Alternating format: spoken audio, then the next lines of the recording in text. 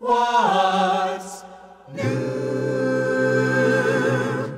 How is the world treating you? My name is Ed Peters, and I welcome you on behalf of Pastor Henry Harder and the Renewal Singers to another broadcast of What's New. We continue today with our study in the book of Acts, moving on to chapter 6. In this chapter, we see the further result of the defection that was in the early church. We first saw that defection in the case of Ananias and Sapphira. They were believers who were saved, but they could not remain in the church with that lie in their lives. Now, the defection that we see in this chapter led to the selection of deacons. The chapter continues with the account of one of those deacons, a man named Stephen. He was framed, arrested, and tried. Now today our focus will be on verses 1 through 4 of Acts chapter 6, and Luke opens this chapter with these words. But with the believers multiplying rapidly, there were rumblings of discontent. Those who spoke only Greek complained that their widows were being discriminated against, that they were not being given as much food at the daily distribution as the widows that spoke Hebrew. So the 12 called a meeting of all the believers. We should spend our time preaching, not administering a feeding program, they said. Now look around among yourselves, dear brothers, and select 7 men, wise and full of the Holy Spirit, who are well thought of by everyone, and we will put them in charge of this business. Then we can spend our time in prayer, preaching, and teaching.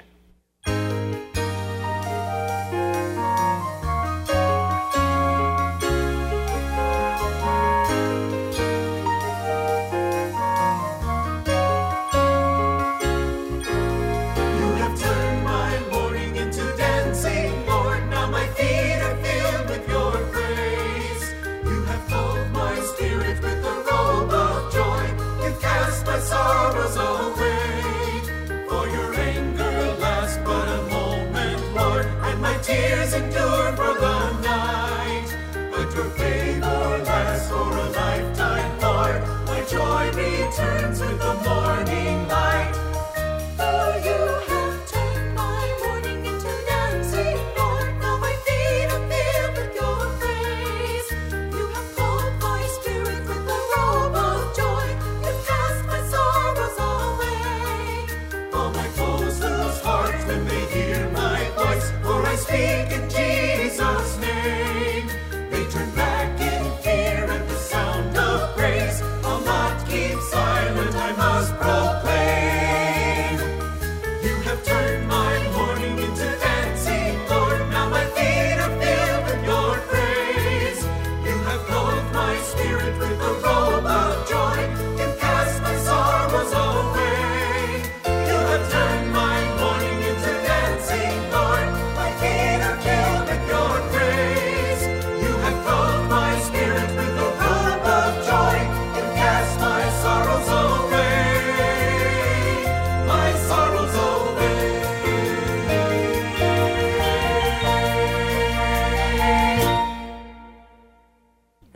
A considerable length of time may have transpired since the end of chapter 5, and during this time the church continued to grow. This continuing rapid growth, estimated to be around 25,000 at this time, gave rise to problems, as we will see here in this chapter, both from within as well as from without. At this stage of its development, the church was entirely Jewish in its composition. However, there were 2 groups of Jews within the fellowship. There were Grecian Jews, or Hellenists, those born in lands other than Palestine, who spoke the Greek language and were more Greek than Hebrew in their attitudes and outlook. The other group, the Hebrews, spoke the Aramaic and or Hebrew languages of Palestine and preserved Jewish culture and customs. And so, naturally, a misunderstanding developed. Now here with our study is Pastor Henry Harder.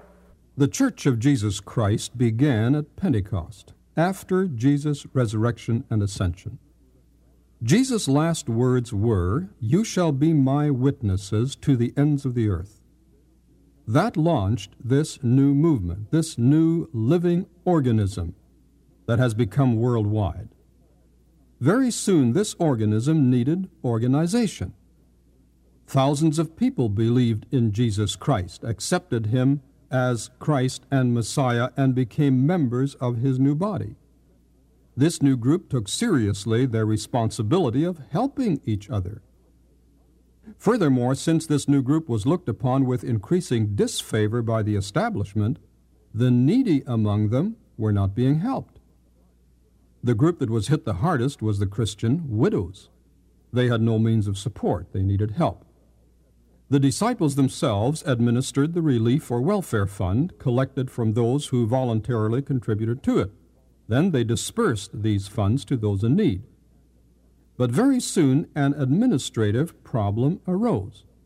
One group of widows felt neglected, and a complaint was registered with the apostles. Their administration needed restructuring and updating. This new group, the church, was having growing pains. Here is Luke's account.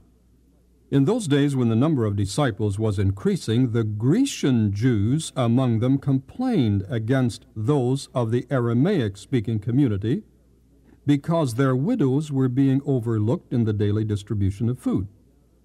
So the 12 gathered all the disciples together and said, "It would not be right for us to neglect the ministry of the Word of God in order to wait on tables. Brothers, choose 7 men from among you who are known to be full of the Spirit and wisdom. We will turn this responsibility over to them and will give our attention to prayer and ministry of the Word." Caring for the widows was an important function, according to God's instructions to Israel. He had to remind them from time to time not to neglect the widows. Luke tells us that sometimes the Pharisees, instead of helping the widows, would actually dispossess them. This new group of believers made an effort to take care of their Christian widows. But the group was getting very large, and the 12 disciples were still performing all or most of the administrative duties. This got to be too much for them, and as a result, some widows were being neglected, probably not intentionally. There were 2 major groups in this new movement. There were the Hebrew Christians and the Hellenists. The Hebrew Christians spoke Mishnaic Hebrew or Aramaic. These were the Palestinian Jews. They had their own culture and social structures and practices.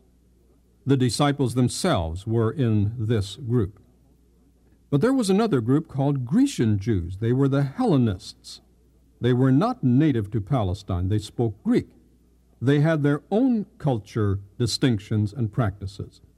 They had moved in from Mediterranean countries.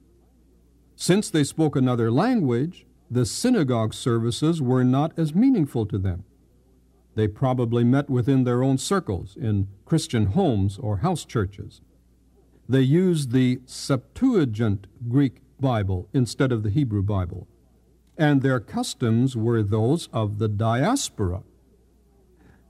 I personally see no reason why cultural, tradition, language, and other matters should not be valid reasons for worshiping separately. These things are important for meaningful worship. The church has room for these distinctions. So here were 2 distinct groups among the Christians. The Hellenists felt that their widows were being overlooked. They were not receiving the care they should. None of the disciples who administered the funds were Hellenists. They were all native Hebrews. Perhaps they didn't always know about the needs of the Hellenist widows. So the unity of the church was this early put to the test. The disagreement was not over doctrine or theology, but over a practical matter. I'll talk about the proposed solution tomorrow. Let me wrap up today. The 2 groups, the Greek-speaking Jews and the Hebrew-speaking Jews, were 2 factions in the country. There was often scorn and resentment between these 2 factions. The Hellenists were the minority group in the church, and the minority will often exaggerate their neglect. It will be oversensitive to any indication of neglect. while the majority may often overlook the needs of the minority and actually prefer themselves. Equality hadn't filtered fully into the practical lives of these early Christians yet. While the problem of the Hellenist widows was real, we have no reason to believe that the neglect was intentional.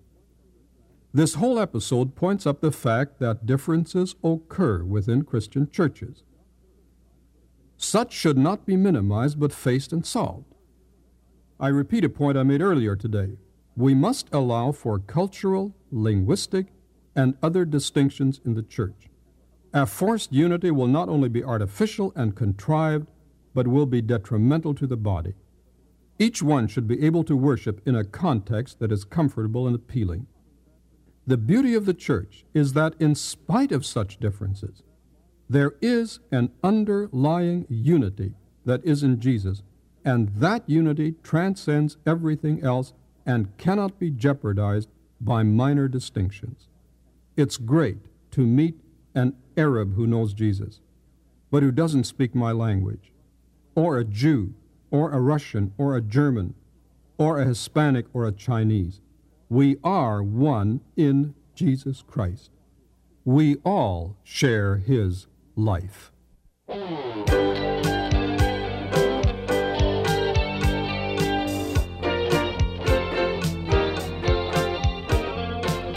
From the beginning you spoke the word, and from creation your song was heard. You taught the stars in the sky to sing. Almighty Father, let everything you made give praises to your holy name. Let everything on earth proclaim. Let the whole world sing. Sing hallelujah to the King. Let the whole world sing. Lift up your voices, let them ring, let them ring.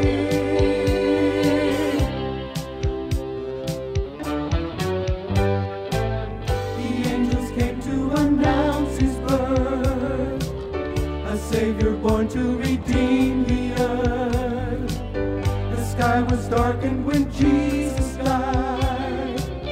Creation watched as He sacrificed for me, and yet He rolled the stone away, triumphant over death and grave. Let the whole world sing. Sing hallelujah to the King. Let the whole world sing. Lift up your voices, let them ring, let them ring.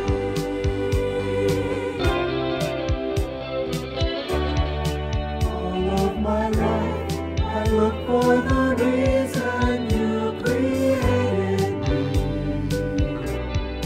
I realize my life was given just to sing a song of praise to Thee. Let the whole world sing. Sing hallelujah to the King. Let the whole world sing. Lift up your voices, let them ring, let them ring.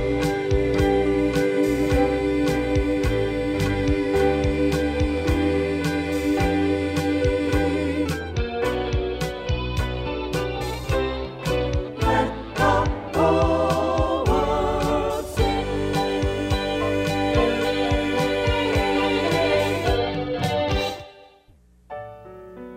What's New is a radio production of Creative Encounters. Our mailing address is Post Office Box 848, Shafter, California, 93263, USA.